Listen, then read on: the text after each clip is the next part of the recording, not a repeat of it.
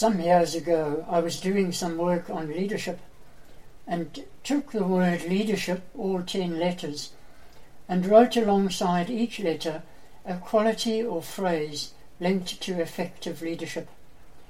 I believe these qualities are as relevant to volunteer adult mentors mentoring adolescents, so I'll share these with you in this episode. Lead by example at all times. Enthusiasm is catching. Admit my mistakes. Dedication and commitment to the team. Enrich the lives of those I lead. Respect is earned, not a right. Spiritual foundations change hearts. Humility combined with a sense of humour.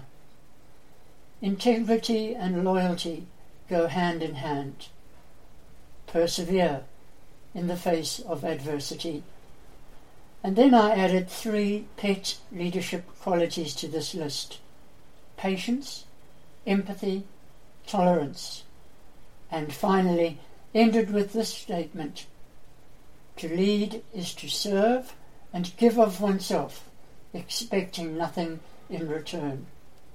And so our mentoring tip for today: all your mentee might need to know is that you are genuine, concerned and caring.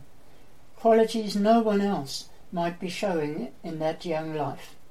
Until next time, have a great day and remember to maximize every mentoring minute.